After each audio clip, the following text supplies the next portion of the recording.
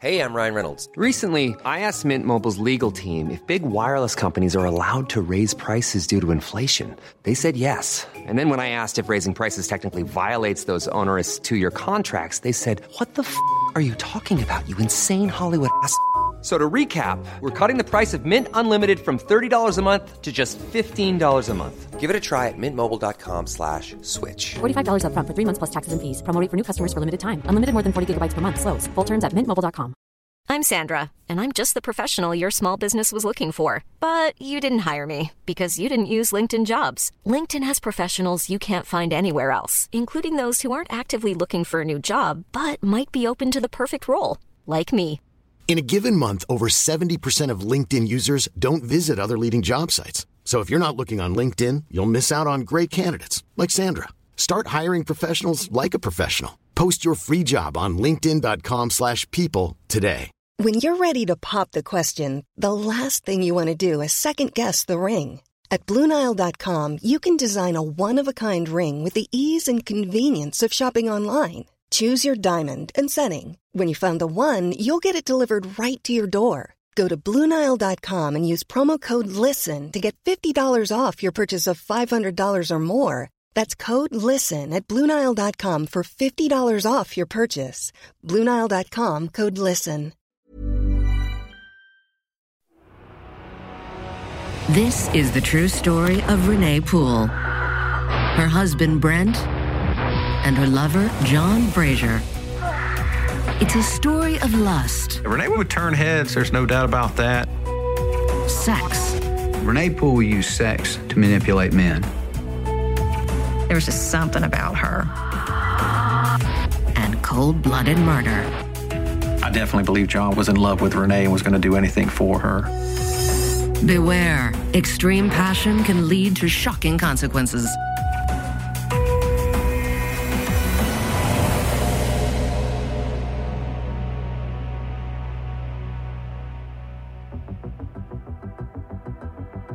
Winston-Salem, North Carolina, is a quiet southern town surrounded by rolling farmland and acres of tobacco fields. It's here, in 1991, that 14-year-old Renee Summey begins a new chapter of her life as a freshman at R.J. Reynolds High School. Renee Summey was a typical American teenager. Average student, maybe a little bit vacuous, but the bottom line is she had all the same hopes and dreams of any other teenager. She wanted things to turn out well. That fall, Renee meets Brent Poole. He's 17 years old and a senior. A big difference at that age. He fell head over heels in love with her. She's a little younger than he was, but he loved her and they were high school sweethearts. Brent and Renee become a couple, but they come from very different worlds. Brent's home life growing up was loving and stable, while Renee's was difficult and chaotic. Brent Poole seemed to be the all-American kid. Good looking, seemed to come from a very, very good family that was very Christian. Just an overall seemed to be a very good guy. Renee's background was that she did not get along with her mom. There was a lot of tension there. There was a lot of arguments. There was running away from home. For Brent's parents, Renee is going to raise their eyebrows from the very beginning. She doesn't come from as solid a family as they are, and they've raised Brent to be a very honorable, high-achieving young man. So this is clearly not the kind of girl they want their son to fall in love with. For the whole school year and all through the summer, Renee and Brent stay together. And in the fall, when Brent goes off to college in Tennessee, Renee drops out before her sophomore year of high school to follow him. Friends related to us that Brent was in love with Renee. That basically she was in charge of the relationship. She was the stronger of the two. She could manipulate, get him to do anything she wanted him to do. And that Brent was almost naive in the ways of emotional relationships. Renee wanted someone who would love her and be there for her after her unstable home life. And she found that in Brent. For the next 3 years, the pair is inseparable. Then, one day in the spring of 1995, Brent drops a bombshell on his parents. He told me that Renee was pregnant and wanted to know if they could get married. I felt like it was her way of trapping him into a situation where he couldn't get out of it. But he's still our son, so we're going to support him 100% throughout the process. The two are quickly married on June 9th, 1995 in a small ceremony. But right away, it's clear that Renee doesn't fit in with Brent's family. To me, it seemed like they were kind of an odd match, only because Brent was very outgoing and she was more reserved and didn't seem to make a whole lot of effort to be a part of the family. She wasn't really very friendly as such. She kind of stood off by herself most of the times. It was kind of hard to get to know her. But all differences are put aside when Renee gives birth to their daughter Katie in November 1995. When Katie was born, Brent was just ecstatic. I had trouble seeing him as a dad because I still pictured him as the kid that, is outside playing and cutting up, but he adored Katie. That same year, Brent gets a job as a diesel truck mechanic, and he and Renee buy a new home. The young couple is building a promising new life. For a young guy, he was doing well. He had a good work ethic and he was bright and reliable. And so they saw good things for Brent and they were moving him up through the company. But while things are looking up for Brent with his new job and young family, Renee isn't happy. The young mother hates her new life as a stay-at-home mom.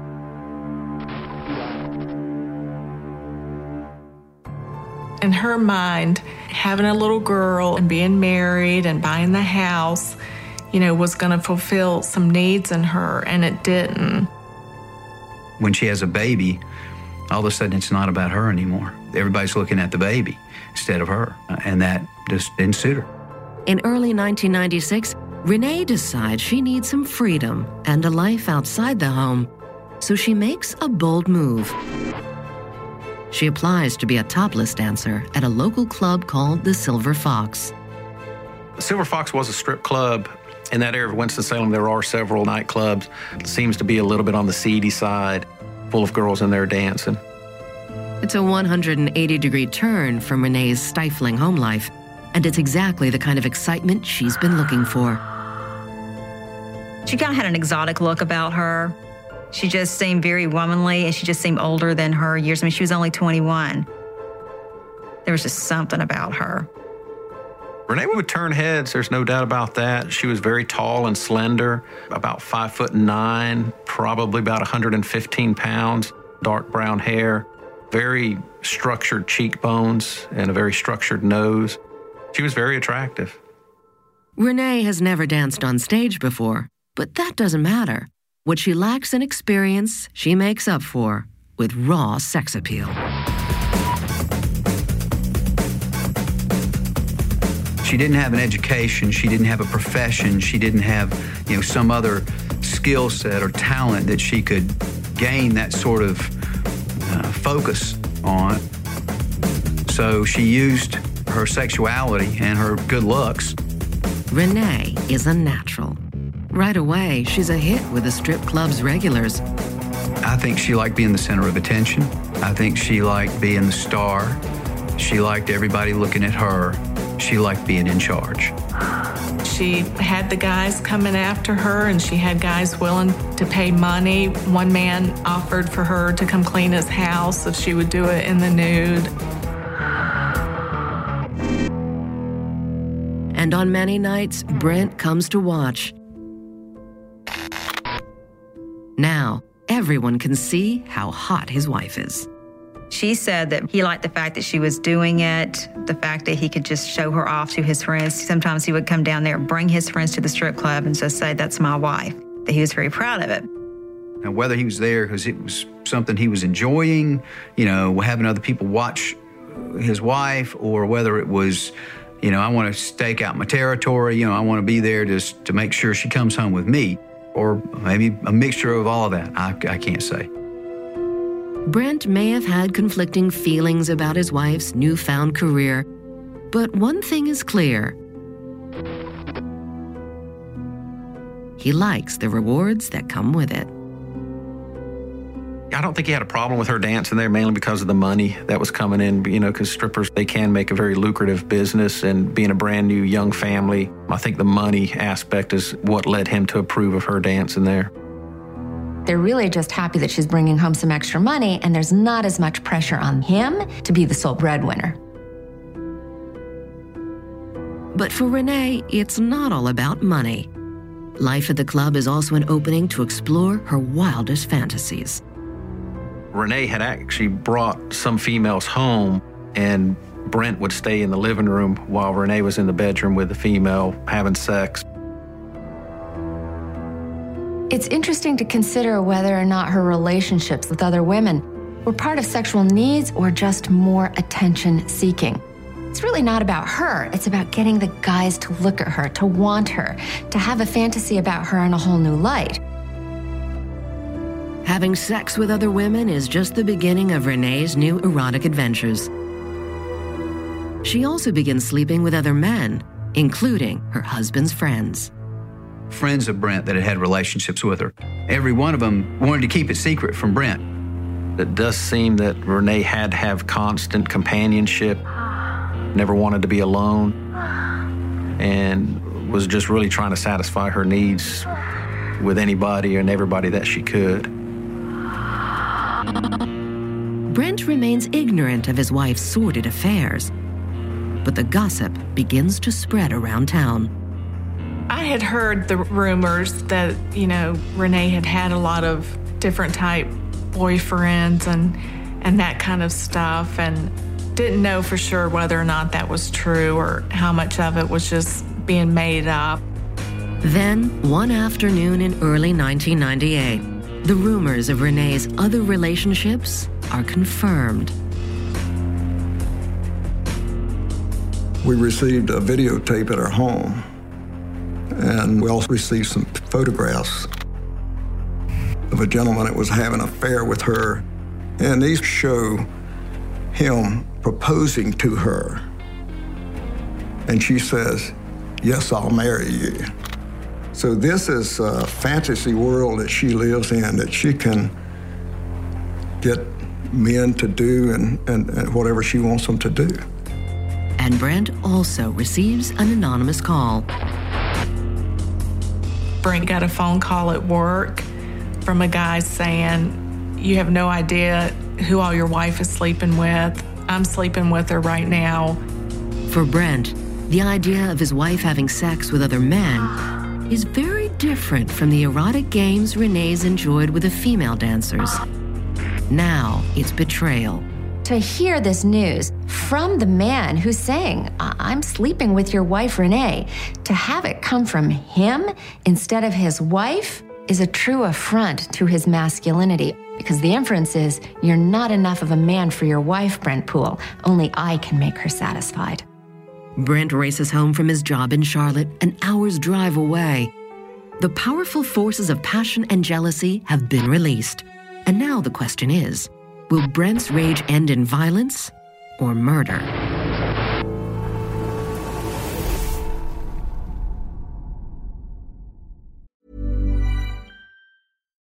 Life is full of what-ifs. Some awesome, like what if AI could fold your laundry? And some, well, less awesome, like what if you have unexpected medical costs?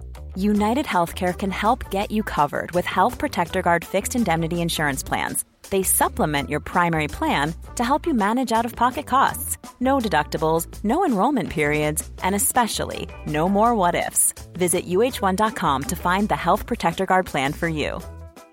Hiring for your small business? If you're not looking for professionals on LinkedIn, you're looking in the wrong place. That's like looking for your car keys in a fish tank.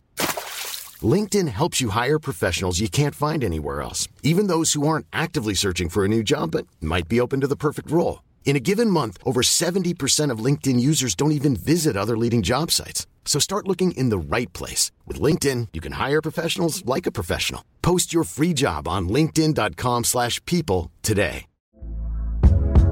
Hey there, it's Michelle Norris. I'm host of a podcast called Your Mama's Kitchen. When I travel, I'm usually looking for a way to find a taste of home when I'm not at home. And one of the things I love to do when I am at home is entertain. And Airbnb allows me to do that. When I was in California recently, I rented a house that had a great kitchen. And when we were sitting around the table, we were all thinking, we're in someone else's house. Someone could be in all of our homes as well. If you have a home, but you're not always at home, you have an Airbnb. Your home might be worth more than you think. Find out how much at airbnb.com/host. Hey, Dave. Yeah, Randy. Since we founded Bombas, we've always said our socks, underwear, and T-shirts are super soft. Any new ideas? Maybe sublimely soft. Or disgustingly cozy. Wait, what? I got it. Bombas. Absurdly comfortable essentials for yourself and for those facing homelessness. Because one purchased equals one donated. Wow, did we just write an ad? Yes. Bombas. Big comfort for everyone. Go to bombas.com/ACAST and use code ACAST for 20% off your first purchase.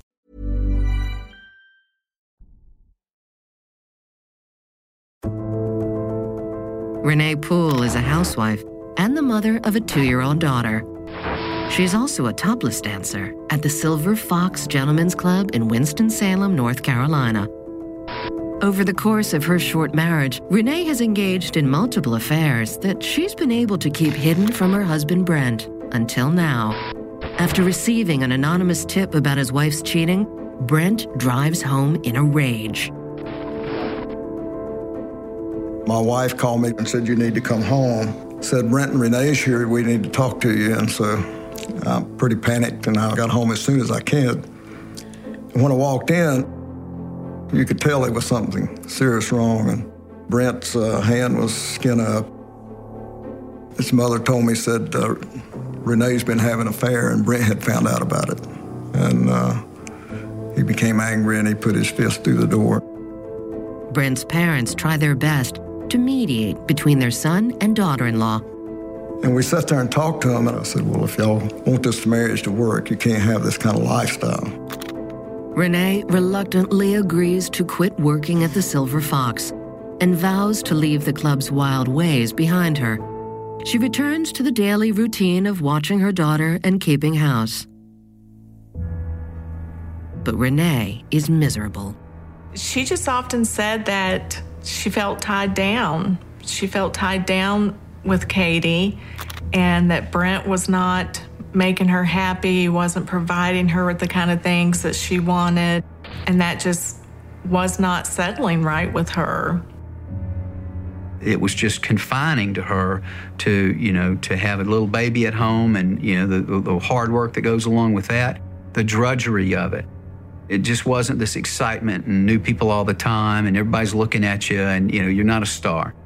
That was something she could do in this other life that she had. Renee is deeply dissatisfied. Their marriage teeters on the brink of collapse. She didn't seem very happy, but I had no idea to the extent of what was going on in their marriage. In the case of Renee Poole, the needs that were being fulfilled by the stripping are still there. They're still unmet. Just making the promise to be faithful isn't going to actually get rid of her need for attention, her need to be a star, her need to have all eyes on her, and for people to want her. And that is going to make a very unhappy person who makes a choice but finds that she can't live with it. To escape her boredom at home, Renee drops by the Silver Fox one evening in March 1998 to see old friends. She meets a man named John Fraser. Fraser is a computer technician by day, but moonlights as a DJ at the Silver Fox, and he's also a frequent patron. John Fraser's kind of tall, probably 6 foot, was slightly overweight. He's got these penetrating eyes, and the way he looks at you, you don't forget it. He wasn't a particularly attractive fella. He wasn't a particularly bright fella. He wasn't a wealthy fella. The best way for John to pick up women was through working in the strip club. I don't think he had a lot of relationships in his life. And when it came to love, I think he was kind of a loser. As Renee's relationship with Fraser intensifies, People around her wonder what the attraction could be. But Renee and Fraser had a connection, and something about him was drawing Renee closer. She needed some man to make things magical for her so that she would forget all about stripping. I think that she felt emotions for him that she didn't feel for her husband, and her fantasy life started revolving around John Fraser. He did love to party. He loved to be at that nightclub type scene and to dance and drink and that kind of stuff. And that was different from my brother. I think she just gravitated towards him for the freedom of being able to do what she wanted to do. For the next 2 months, Fraser and Renee continue their affair behind Brent's back. Renee repays the lavish attention she's been getting by indulging one of Fraser's fantasies, videotaping their sexual escapades. I think most men wanted to sleep with Renee Poole and move on. I think they spotted her as, sort of an easy conquest, but they didn't want to have any kind of relationship with her. I mean, she was married and she had this child, and they weren't interested in that. I think the difference is John Fraser. I think that he was so desperate for female attention that when she showed him some, he was willing to turn this into something more than just a one-night stand. But while Fraser is falling deeply in love with the brunette vixen, Renee's motives aren't so clear. I would absolutely love to know what she saw in this guy, because on the outside, he did not seem like anyone that, you would walk away from a marriage for. I believe it was an exit strategy. I think she wanted to try to figure out a way to get out of the marriage and to get out of what she felt was a very confining type of lifestyle. And John Fraser was no more than a method. Within a few weeks of starting her steamy affair with Fraser, Renee makes a choice that will change everything. On May 1st, 1998, Brent returns home late one night after work. Renee has moved out. Brent walked into the house and everything was gone. Most of his belongings, furniture, almost everything was gone. And Katie. And then we got the phone call that night when Brent got home, and he was hysterical. Brent is heartbroken and frantic. He calls around all night looking for Renee. He discovers she's with John Fraser.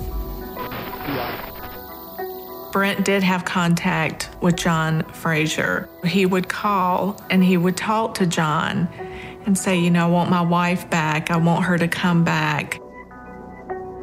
I can't even imagine what those conversations were like, to be talking to another man, asking him to let his wife come back home.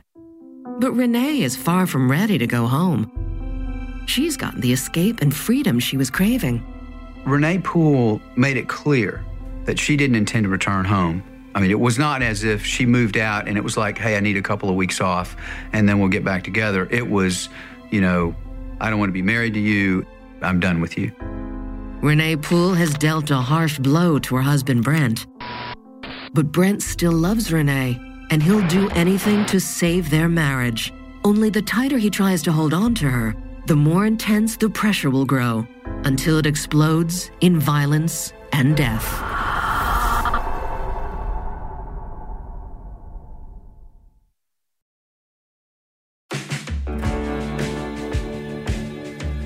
"21-year-old Renee Poole has left her husband Brent and taken their 2-year-old daughter to live with her lover John Fraser.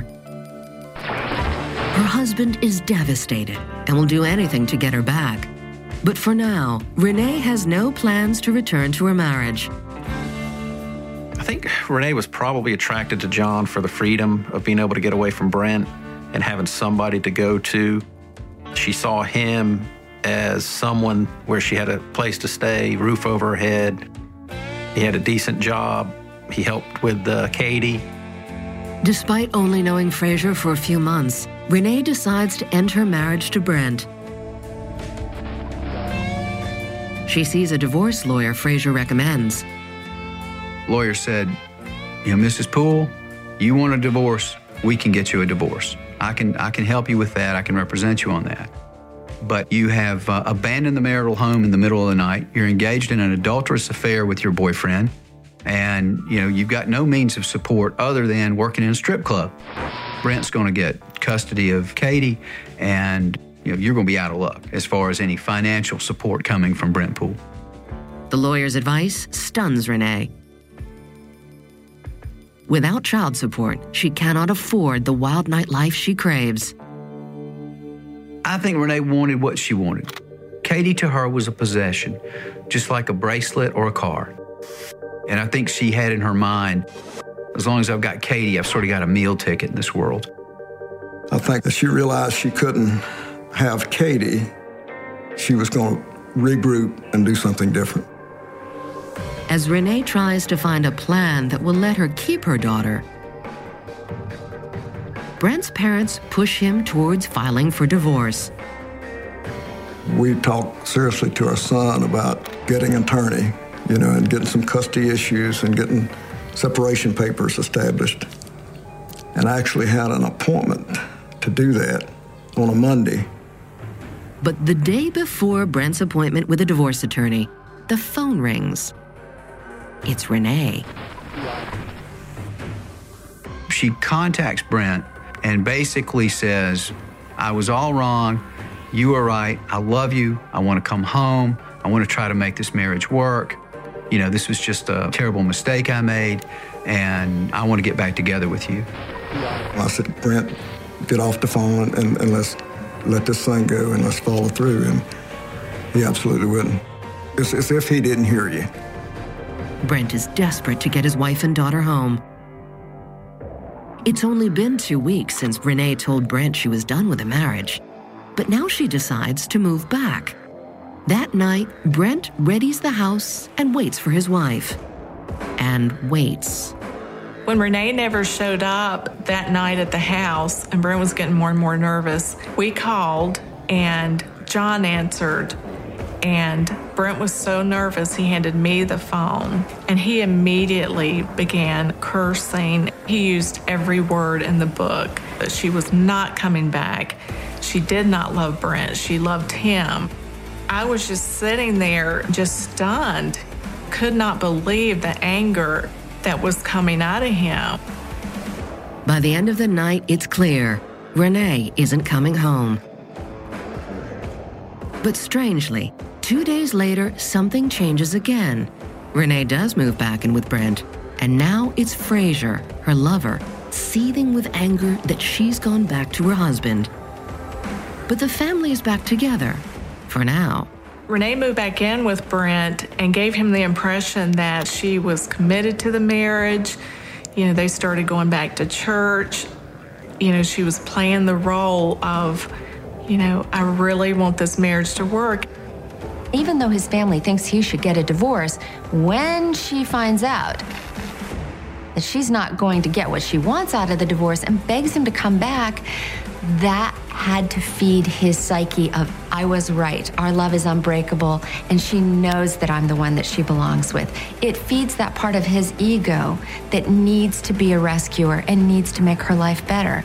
But while Renee is saying all the right things, her actions are telling a different story. She never unpacked. She just brought the boxes in, threw them on the floor. Even had a friend say, why haven't you unpacked? I thought you and Brent were back together. And she said, why should I? I'm not going to be here very long. Instead of unpacking, Renee spends every spare minute sneaking around with the one person she promised never to see again, John Frazier. She was still involved and still communicating with John Frazier throughout the time that she was back home. When Renee moved back in, I honestly think my brother had no idea that she was continuing a relationship with him. There were other people that saw them together. There were other people that saw the minute Brent left for work, John's car pulled back into the driveway. In fact, the ex-stripper's steamy affair has never been hotter. Renee Poole used sex to manipulate men. She would use sex to manipulate John Fraser. She used sex to manipulate Brent Poole. And she would use sex to manipulate any other man she was engaged in a relationship with. She paid him a lot of attention, and she fed that ego, and she gave him that feeling of he was the most attractive, important man on earth. And because he was deeply insecure and very sexually motivated, their relationship seemed to be more sexual than emotional, he became truly putty in her hands. I think John Fraser wanted a relationship with Renee. I definitely believe John was in love with Renee and was going to do anything for her.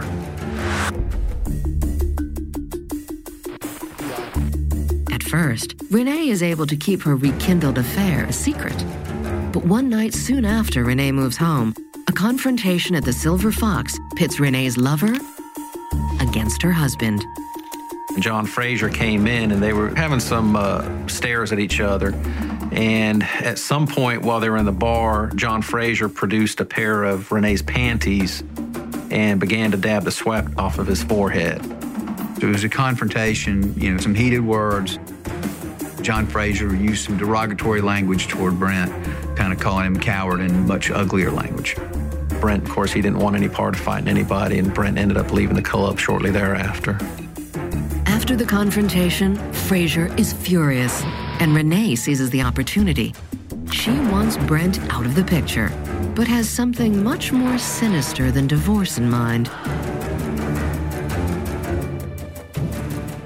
The manipulation by Renee Poole of John Fraser, again, was almost a chemical reaction. He had to be somebody who could be manipulated. But she sensed something in him, and probably it was that devotion, it was that idea that he was so enamored with her that really just almost was like putting up a big sign that said, exploit me, use me, I will do anything for you. And surely she convinced John Fraser, he's the good one, Brent's the bad one, and she needs to be saved from this bad husband who doesn't care about her at all. She and John Fraser began putting together a plan to end the marriage without a divorce. They began a process of step-by-step planning the murder of Brent Poole. That way she could have her baby, she could have her things, she could have her house, she could have the lifestyle that she wants and be rid of Brent at the same time. For the next 2 weeks, Renee and Fraser continue to plot. Brent has no idea of the evil that lies ahead. In late May, Renee approaches her husband with what seems to be an attempt at a fresh start. June 9th was Renee and Brent's wedding anniversary, and she proposed that they come to the beach for just kind of a long weekend, a 3 or 4 day trip. It wasn't a long trip, to kind of rekindle the flame. On the surface, Renee's plan looks like an attempt to reconcile their fractured marriage. But in reality, it's the first step down the path to murder. There were arrangements being made, time being taken off work, steps being taken, and they're having to talk to make sure they've got their dates lined up and their times lined up so they can make this happen. The plan is already in place to kill Brent, to get him to Myrtle Beach, to get him isolated, and to get him killed. Renee and Brent Poole are looking forward to their beach vacation, but for very different reasons. What seems like an anniversary celebration and the beginning of their better future together is actually something much darker and more deadly.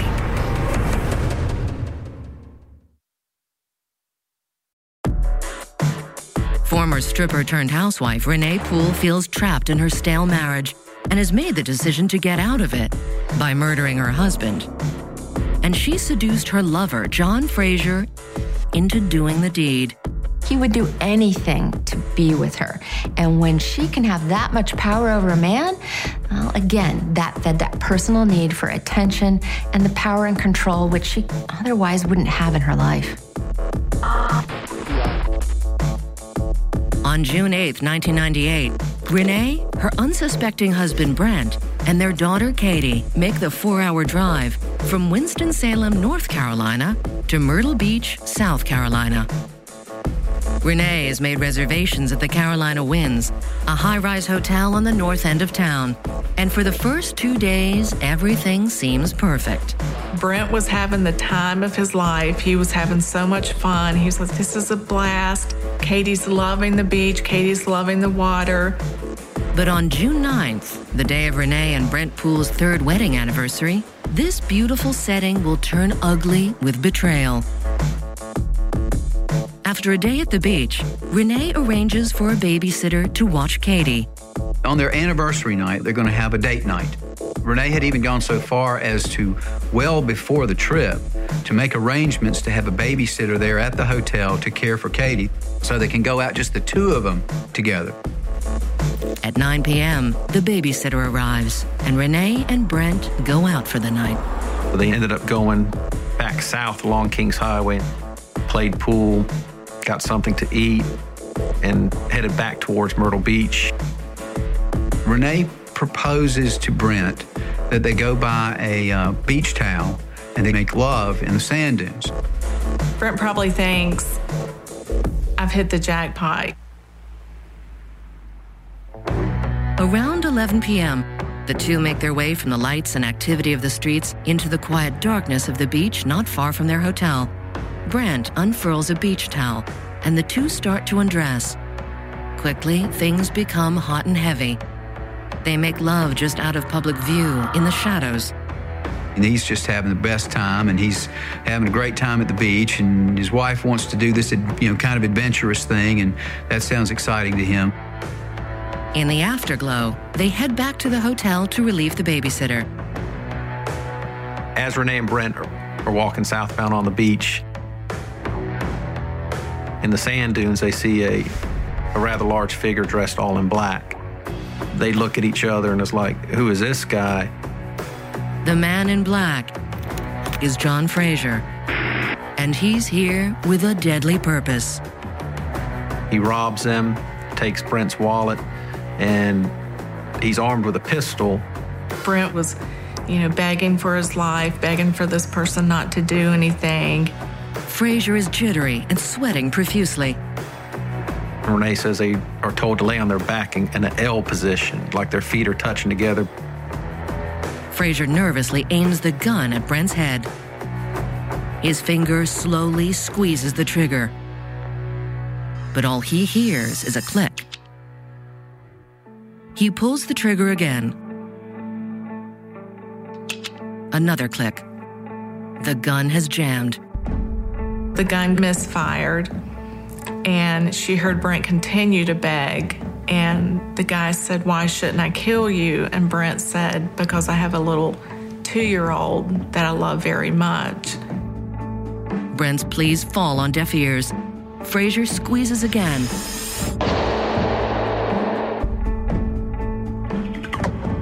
With one blast, a bullet rips through the side of Brent's head. He aims the gun and shoots again. The person shot Brent one more time in the other side of the head. And after that time, he takes off running over the sand dunes. 5 minutes pass. A patrol car drives by and spots Renee. She runs up to the car.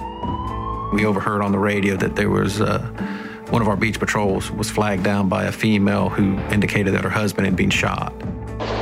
We all looked at each other in surprise, like shot at 82nd Avenue, 81st Avenue North, which is just totally not that type of area where something like a shooting would happen. For Renee, the murder is gone exactly as planned, except for one inconvenient detail. When EMTs arrive, Brent is still breathing. With Brent clinging to life in the hospital, police take Renee to the station to get her story. Though she's used to being on the stage, the murderous ex-stripper now has to give the performance of her life.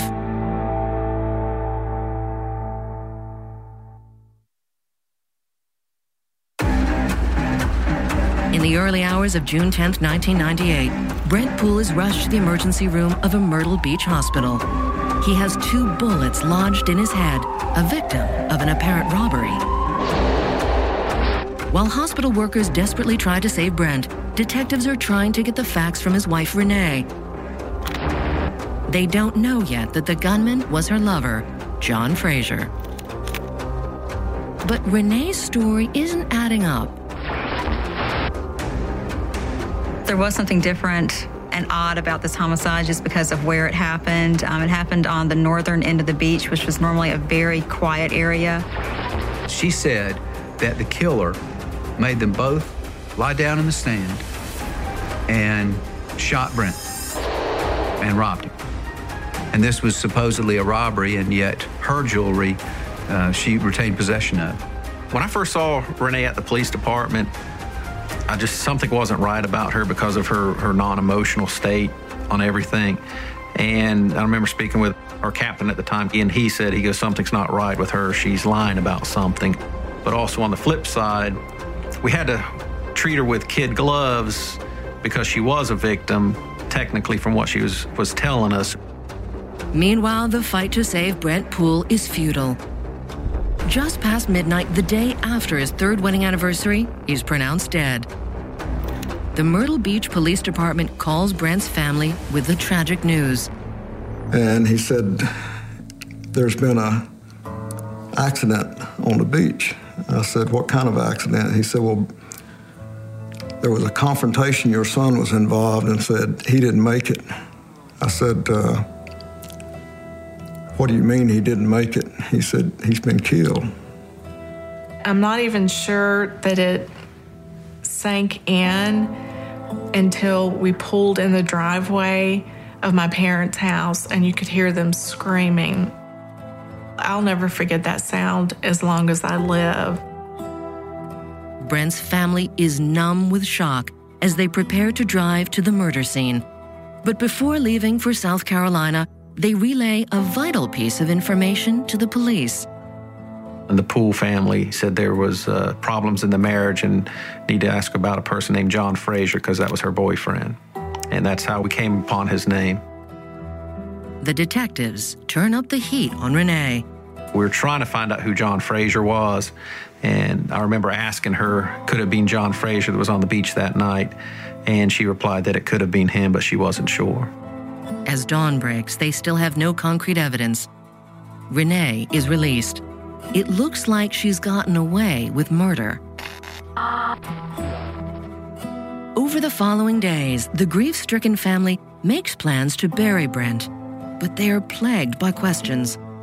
I did not realize that Renee had anything to do with it, but rumors were spreading like crazy. You know, at that point in time, I'm thinking, how else could this happen? You know, how could Brent be at the right place at the right time? And why was Renee not injured or harmed in any way? But I am, because she's a family member. I'm hoping against hope that she wasn't involved. But my gut says something doesn't smell right here, something isn't right here. The Myrtle Beach detectives know things aren't right either. Together with the Winston-Salem Police Department, they try to crack the case. Through interviews, they find 3 key pieces of information. First, John Fraser was the owner of a gun like the one that killed Brent. Second, he'd requested vacation time from his job for the time Renee and Brent would be in Myrtle Beach. And most damning, 2 eyewitnesses reported seeing Fraser near the entrance to the beach that night. Fraser is arrested, but the investigation isn't over. We had the one lingering question, how did John Fraser know they were going to be there? So we knew at that time that she was involved in it because there was just so much culpability on her part of how John Fraser knew that they were going to be in Myrtle Beach at that time. And we knew that we had to do another interview with her. Renee is called back in for another interview. This time, she cracks. That's when the truth really began to come out, that she knew who it was, that it was John Boyd Fraser. He talked me into luring Brent down there so he could kill him, and I helped him do that. Finally, they have everything they need to arrest Renee. Renee Poole and John Fraser are extradited down to South Carolina, where they await their trials in the Horry County Courthouse. On November 8th, 1999, 22-year-old Renee Poole is brought to trial for murder and criminal conspiracy. On November 13th, after 5 days of trial, the judge finally delivers his verdict. Both Renee and John Fraser are found guilty. The case lasted a week. We started on Monday, we finished on Saturday. The jury was out about 9 hours. Well, our prayer from day one had been for justice. The thought was, if it's Renee, and it appeared that it had to be, maybe we would get justice for Brent. When we were sitting there in the courtroom and the jurors had gone out to deliberate, it was probably some of the hardest hours of my life. I think Renee was shocked when they came back and said, guilty, and I feel like she got the sentence she deserves. She lies, she deceives, she puts on the happy face for her husband. She says she wants to work on the marriage, and he believes her. That gives her a sense of power. And the problem is she moves along the trajectory of finding out how good she is at this. That feeling of power makes her even bolder, makes her act in rash ways, and probably makes her overcalculate the success of her plan and her strategy.